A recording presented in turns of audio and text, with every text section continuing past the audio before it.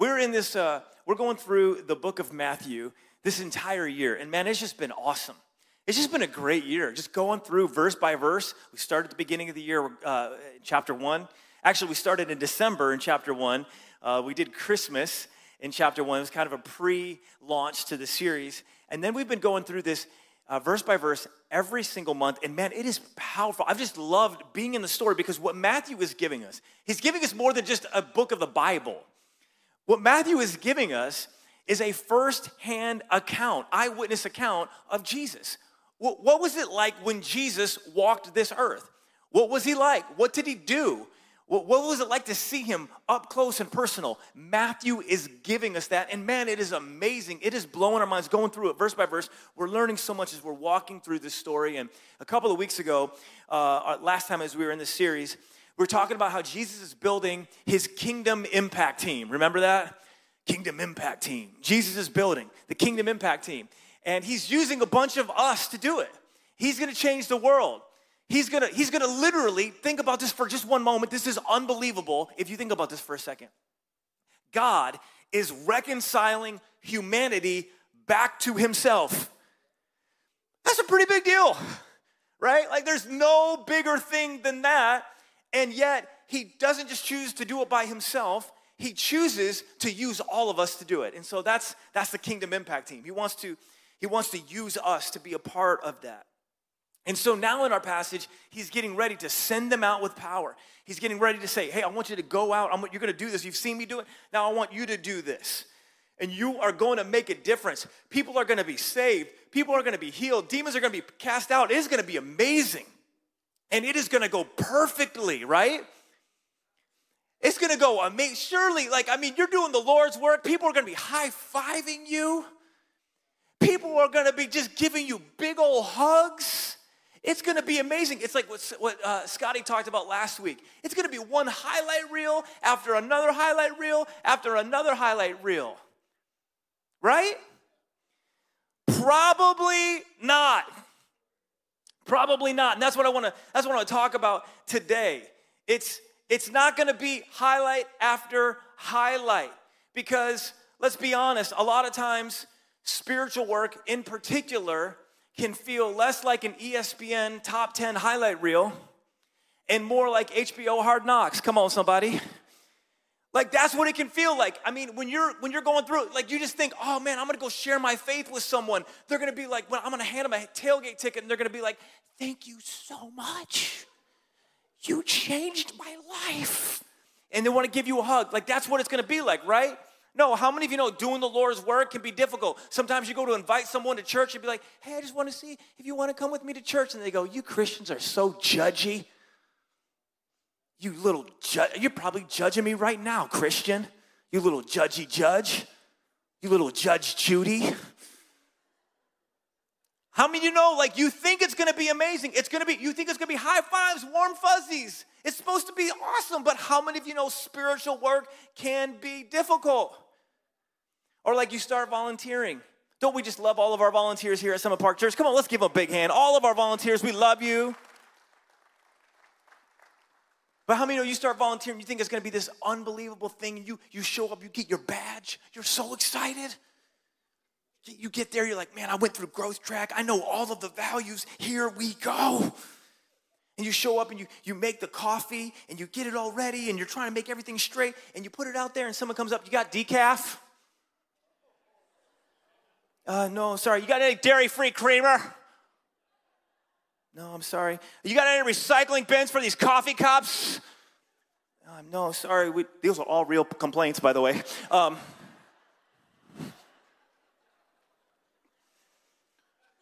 And they just walk away being like, you guys are terrible. You disgust me. You're like, cool, I was just trying to serve God. Like that's how volunteering can be. It can be almost thankless. You're trying to, things fall down. It's not perfect. Is anything going to fall on me? Do I need to be concerned? Here's the reality. When you're trying to be the light, not every day is a highlight. Come on, somebody. It's just not a highlight. When you partner with God, when you want to do what God wants you to do, It is the greatest thing that can ever be done. There is nothing more important. There is nothing more significant. But it is not always easy. And there is a greater reality at play. First of all, there's humanity. And how many of you know people are people?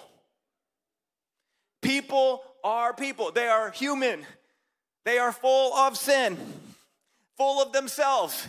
And so they're not always going to be excited about being shared the gospel with. They're not always going to be excited about that. So people are people, and then the devil is the devil. He doesn't like what you're doing. When you partner with God, when you're getting ready to be a part of the Kingdom Impact team, you go out there and you shine your light, you partner, you get involved, you start doing something, you start sharing your faith. The devil will not like it. The same one who caused all of the problems that we are experiencing will not like it when you try to start solving them. When you start to be partnering with God to bring light to the world, he's going to push back. And so what Jesus is doing is he's getting ready. All right, he's got all these guys fired up. He's modeled. He's gone through all of Galilee. Again, 2 weeks ago, we talked about this. He's been like, see the difference we can make? Now I want you guys to go do it. Before he sends them out, he's going to give them a little bit of a defensive driving school lesson. All right, so I want to talk about, you're taking notes, I want to talk about being in the driver's seat. Write that down if you're taking notes. In the driver's seat. How many of you know it's a great place to be in the driver's seat? Remember when you got your license? Just raise your hand if you remember back when you got your license. Can anybody remember that long ago? Do you remember? I remember the day. I remember the day. I can't remember when they opened up, but I was there before they opened up. To get my license, I was so excited because I had been in the back seat. I had been in the passenger seat, but I couldn't wait to get in the driver's seat, right? It's so much fun. The freedom, the opportunity. Oh, I couldn't wait just to get behind the wheel. It's amazing. It's powerful. But as Spider-Man teaches us, with great power comes, oh man, you guys are so well doctrinated. That's so cool. Comes great responsibility. And what we have to learn is even as you are a driver, you need to learn to be a defensive driver. Have you ever heard that term, defensive driver? I'm teaching my son right now. He's turning 13 next month. And every time I'm getting behind the wheel and I'm driving him to school, I'm teaching him how to be a defensive driver because he wants me to run every red light. Like he does. He's like, Dad, come on, you can make it. And I'm like, no. But you see that car that's coming right there? Like, you see that truck? See, there's a truck right there, so you can't see what's behind that. So I'm teaching him to think about the things that are around the corner. I'm thinking, okay, see that person? They're in the left-hand turn lane, but their blinker's not on, but they're probably on their phone. And they're probably still going to turn left, so you got to be aware. So I'm showing him how I'm constantly scanning RoboCop style. Defensive driving. I'm on the offense, but I'm aware that there is a defense. I'm aware that there is something that could work against me if I'm not careful. And that's exactly what Jesus does as he gets ready to send these disciples out to make a difference. The Kingdom Impact team, they're gonna change the world literally, and they did. We're here because of the difference. We're having church today because of what they did. So they did it. But as he's sending them out, he says, it's not always going to be easy. I've got some instructions that are going to help you as you go out so that it doesn't just rock your world and you find yourself in a very difficult situation. So Matthew chapter 10, we're going to go verse by verse through this, starting with verse 9. This is some really good stuff. So I'm going to take a lot of time just to pull out the meaning of these verses, and then we'll tie a few observations and applications at the end. And I really believe God is going to help us as we get in the driver's seat and we partner with him to be a part of his Kingdom Impact team. If you're ready to jump in, say I am. Okay, verse 9. It says this, do not get any gold or silver or copper to take with you in your belts, no bag for the journey or extra shirt or sandals or a staff, for the worker is worth his keep. Whatever town or village you enter, search there for some worthy person and stay at their house until you leave. Now, that kind of sounds a little bit different for us, right? I mean, you're probably not going to begin a journey and just hope that someone's going to open their doors for you. It'd be a little bit weird, you know, you just like, oh, I think we're gonna go to Colorado and just start knocking. Be like, hey, you mind if we stay with you? Yeah, people are not gonna let you in. But in that day, it was expected. Hospitality was very, very important in that area of the region of the world. In fact, it still is. Hospitality is primo in the areas of the Middle East. If someone would show up to your house, you would stop what you were doing, you would invite them in, you would make food for them, and you would invite them to spend the night. So what Jesus is saying, at least for this first mission, as he's sending his disciples out, he's saying pack light. Now, I believe there's a lot that Jesus is saying here, but I think the big thing that Jesus is saying is, as you go out to do God's work, make sure your trust is in God. So he's saying pack light, but he's saying make sure your trust is in God. He's saying God is the one who will ultimately take care of you. So don't let what you don't have keep you from stepping out into what God has for you. That's the whole essence. This is a faith journey. As you step out into being used by God, this is a faith journey. God is leading you. God is calling you. It's not about what you can see. It's not about what you necessarily are able to touch in this world. It's what you know that God is calling you. Faith, it's the essence of things hoped for, the evidence of things not seen. It's about stepping out. It's about letting God be our provision, because ultimately, this is really all about him. This is all about him. It's not about us. And he's not going to solve every problem. He's not going to prevent everything from happening as you step out. It's much more of a walk of faith. As you partner with God, as you're being used by God to make a difference in this world, it's much more of he gives you a step, you take it, and then you look around, and then he gives you another step, you take it, and you look around. He doesn't reveal everything to you. He doesn't provide everything for you. It is a walk of faith. So he's going to speak to you about maybe getting involved, or he's going to speak to you about sharing your faith, or he's going to speak to you about making a difference in the kingdom, and you're not going to have all of the answers. If you wait for all of the answers, you will never take a step of faith. But when you take that step of faith, he provides. This is how the walk of faith works. So he's like, hey, step out in faith. Don't take a lot of stuff with you. Verse 12, as you enter the home, give it your greeting. If the home is deserving, let your peace rest on it. If it is not, let your peace return to you. If anyone will not welcome you or listen to your words, leave that home or town and shake the dust off your feet. Shake it off. That's what he says. Before Taylor Swift ever said it, God, Jesus himself, saying, shake it off. Truly, I tell you, it will be more bearable for Sodom and Gomorrah on that day of judgment for that town. All right, what's he saying here? He's basically saying, when you do God's work, don't be offended if they don't like you. Whoo! This is such a word for us today. This is such a word for us today. We get so offended. We're so easily offended. I invited you to church and you didn't like it and you call me names. And no, I'm never going to invite anybody again. That's what happens. That's our society. We're so easily offended. Here's what Jesus is saying. He's saying, don't take it personally. Do you know why you shouldn't take it personally? Because it's not about you. I just want to, it's like the best thing you could ever say to somebody. I know it hurts a little bit, but it's not about you. Why don't you tell someone right next to you, say, it's not about you. Come on, just tell them. Best thing they could hear. It's not about you. You're gifted. You're incredible. God wants to use you. He has a plan for you, but it's not about you.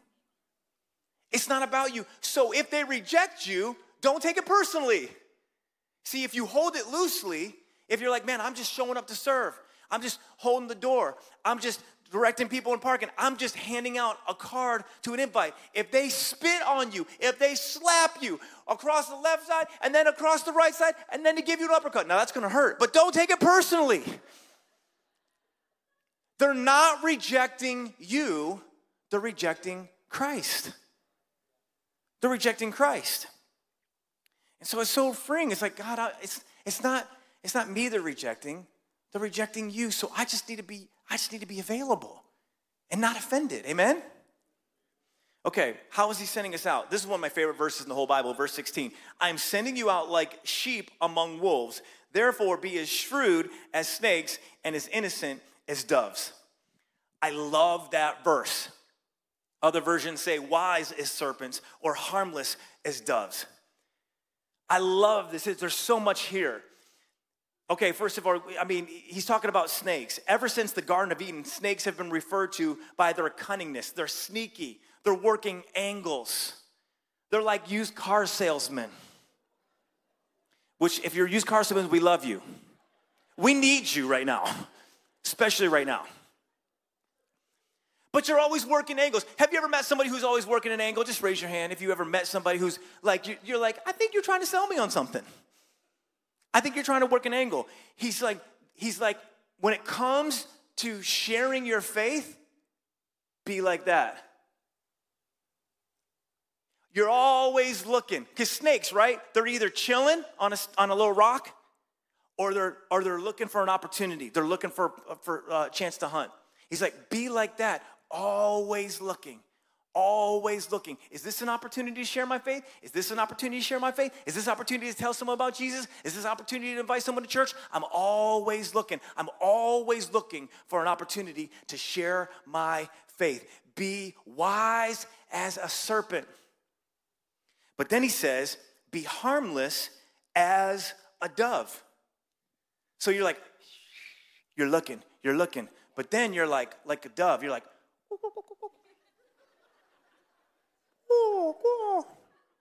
that's the best. I tried, I practiced. That's the best I can get. That's it. I know it doesn't sound like a dove. But you get the point. You know what doves do? They don't make a big mess when they come into a situation. They're just very gentle. They fly in and they fly out. It's very soft. It's very delicate. He says, be wise like a snake, but don't bite like a snake. See? Are you tracking with this? Be crafty, but don't be a jerk. Can I get an amen? Preach, but don't punch. The gospel is offensive enough. It draws line in the sands, but you don't have to be jerky about it. Be looking for opportunities, but don't be annoying. We live in such an interesting time with this, church. I felt like this passage is such a word for us because we have people that are either super easily offended or who offend people super easily. Come on. Are we having church today? Because I'm like, this is so good. We need Jesus' words here. People get offended over the smallest things. If that's you, your hope is too much in this world. But if you offend people, then you're not being harmless. You're not looking at people as what we talked about 2 weeks ago, as lost sheep that are harassed and helpless. You're not being innocent like a dove. You're making a big mess. You're making a giant mess when you show up. Both need to be avoided. We need to look for opportunities, and we need to be harmless as we take those opportunities. And I'll be honest with you, that's why we do stuff like Tailgate. It's an opportunity. It's an opportunity to come in and to use, can I be honest with you, church? We use the God of our area. Is it okay to say that? It's okay? It's the God of our area to bring people to the God of the universe. Come on, somebody. That's what we're doing. That's what we're doing. So we're harmless as doves. We come in, we're very gentle, but then we're looking for opportunities and we share the truth of Jesus. Verse 17, be on your guard. It says, you'll be handed over to the local councils and be flogged in the synagogues. And on my account, you will be brought before governors and kings as witnesses to them and to the Gentiles. But when they arrest you, do not worry about what to say or how to say it. At that time, you will be given what to say, for it will not be you speaking, but the Spirit of your Father speaking through you. Okay, now, this is a specific prophecy for the disciples, not for their first missionary outing, but for their second. They're not going to be persecuted quite this way the first time they go out. But Jesus is like, hey, listen, it's not going to go easy for you. you are going to endure persecution. People are going to actually throw you in jail, and they're actually going to kill you. And that happens to the disciples. Every single one of them gives their life for what they believe. Now, we don't have that kind of persecution in America today, but we do still face a measure of persecution. You experience criticism. People make fun of you. And Jesus says, don't worry. He will tell us what to say. But even then, it's not going to be roses. Look, verse 21. Brother will betray brother, a father his child. Children will rebel against their parents and have them put to death. You will be hated by everyone because of me, but the one who stands firm to the end will be saved. And when you are persecuted in one place, flee to another. And truly I tell you, you will not finish going through the towns of Israel before the Son of Man comes. Not good. It's going to get bad. People are going to turn their back on you. Why? Because the devil does not like what you are doing. He does not like it. And he is actively working against it. And they're treating you like they are going to treat Jesus. Look at this. Verse 24. The student is not above the teacher, nor a servant above his master. It is enough for students to be like their teachers and servants like their masters. If the head of the house has been called Beelzebul, how much more the members of the household? What's he saying? Do you remember a couple weeks ago when they called Jesus the devil? Do you remember that? A few weeks ago in Matthew when they called Jesus the devil, he's like, Jesus is saying, hey, if they're calling me the devil, how much more are they going to treat you badly? He's like, it's going to happen. They treated Jesus badly. Think about this. And he's, Jesus. How much more are they going to treat you badly? And so having your faith in the right place is so important. Look at verse 26. So do not be afraid of them. For there is nothing concealed that will not be disclosed or hidden that will be not made known. What I tell you in the dark, speak in the daylight. What is whispered in your ear, proclaim from the roofs. He is saying, do not be afraid. You need to be bold. The enemy wants you to be frozen in fear by what people think about you, but that's weak sauce. That's weak sauce. You need to be bold. You need to be strong. You need to get up and know that you've got something worth living for, and you represent the King of Kings and the Lord of Lords, and you've got the greatest mission you are living out on planet Earth. There is nothing greater, and God is going before you. So he says, do not be afraid, verse 28, of those who kill the body, but who cannot kill the soul. Rather be afraid of the one who can destroy both the soul and body in hell. He's like, God is the one who matters.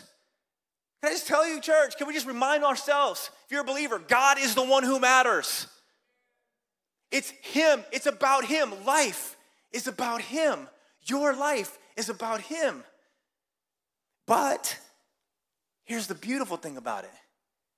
You matter to God. All of this is right in this passage. Look at this. Are not 2 sparrows sold for a penny? Yet not one of them will fall to the ground outside your Father's care. And even the very hairs of your head are all numbered. So do not be afraid. You are worth more than many sparrows. Do you see what Jesus is doing here? He's saying, listen, have your faith in the right place. Be afraid of the right person.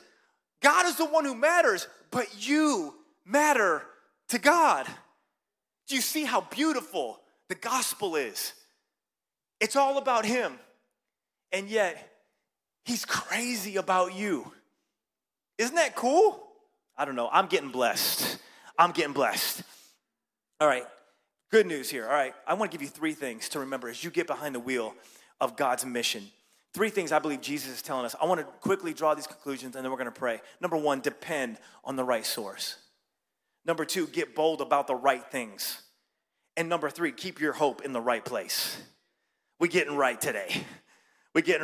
All right? I want you to tell 3 people, hey, it's time to get right. Come on, tell 3 people real quick before we jump in this. It's time to get right. It's time to get right. All right.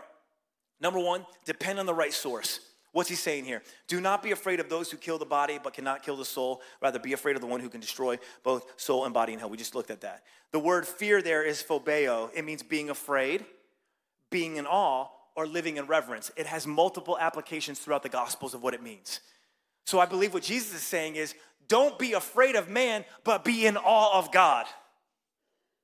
Live your life in awe of God, saying, God, this whole thing is about you. Jesus is trying to get us to put our faith in the right place. And this ties into something we looked back a few months ago in the Sermon on the Mount. When Jesus was telling us about prayer, he's like, hey, when you pray, don't be like the hypocrites.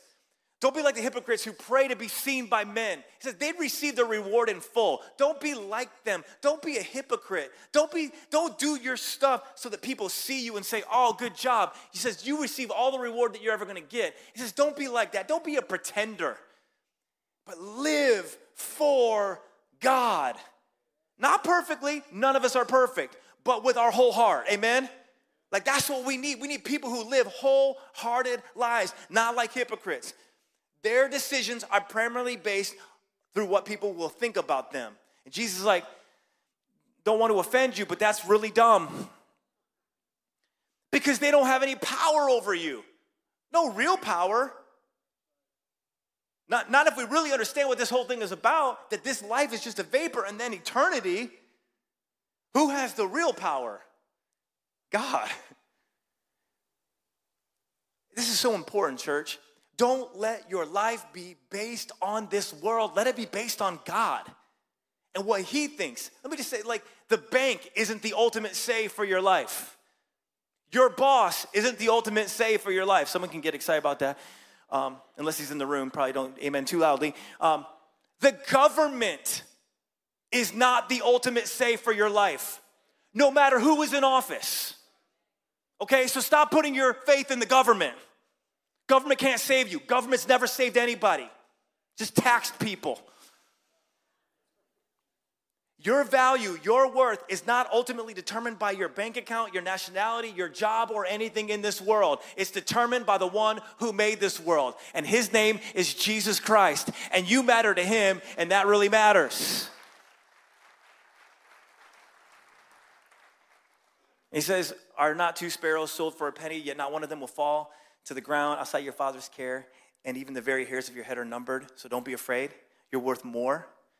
You're so valuable to God that if a little bird falls to the ground in some obscure forest, God sees it and cares about it, and yet God cares more about you. That God knows how many hairs are on your head, and when one of them falls to the ground, or 6 or 10 or 12 of them fall to the ground every day, he knows about it. Wouldn't that be weird? Like to keep track of how many hairs somebody had in their head? Like that's like if you were like walking around with a little notepad, like that'd be like you're following me around. I'd be like, that's really weird. You're really obsessive, and I would be right. God's obsessed about you. He's obsessed. So be obsessed with him. Let him be where you place your identity. Let God be where you get your confidence. Let God be the one who is your supply. People are a bad place to put your trust. That's what Jesus is saying. They're going to fail you every time. This world is a bad place to put your trust. It's going to let you down. But God is a beautiful place and the best place to put your trust because he will never leave you or forsake you because he loves you with an everlasting love. And he's got your back and your front and your sides. He's got you. All right. Second, so depend on the right source. That's the first thing. Second, get bold about the right things. Get bold about the right things. It's football season, and I love it. I love football. I watch an insane amount of football. I love playing football with my kids. I'm here for it. I'm here for all of it. I love the atmosphere. I love the vibe. I love Kansas City because we are a football city. It is so great. It's so great. And I love super fans. Have you ever seen super fans? I got a couple pictures of some super fans here. Look at this guy. The frozen tundra. So good. Lambeau Field. Look at this guy right here. I don't know if those tattoos are real, but that's committed. That's all I got to say. That guy's committed. What about the next one? Raiders. I mean, that guy's decked out though. I like that. I mean, I don't like the Raiders, but okay, I respect the effort. Oh, hey, look at that. Lions. Go Lions. I'm not going to sing the song. I know the song, but I'm not going to sing it. All right. Okay, and there we go. Chiefs. This guy's really committed. And then we got another one. Do we have another one? Okay, with the X Factor guy. Have you ever heard of the X Factor? He's kind of a fan favorite. He has his own logo. He's that committed. The dude made his own logo, everybody.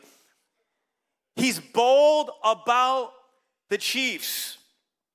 Jesus is saying, be bold about the truth. Be bold about the gospel. Be bold about God.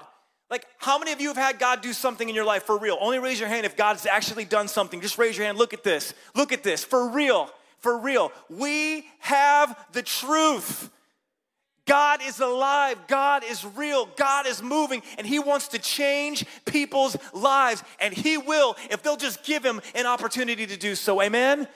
We have the truth. We should be bold about the truth.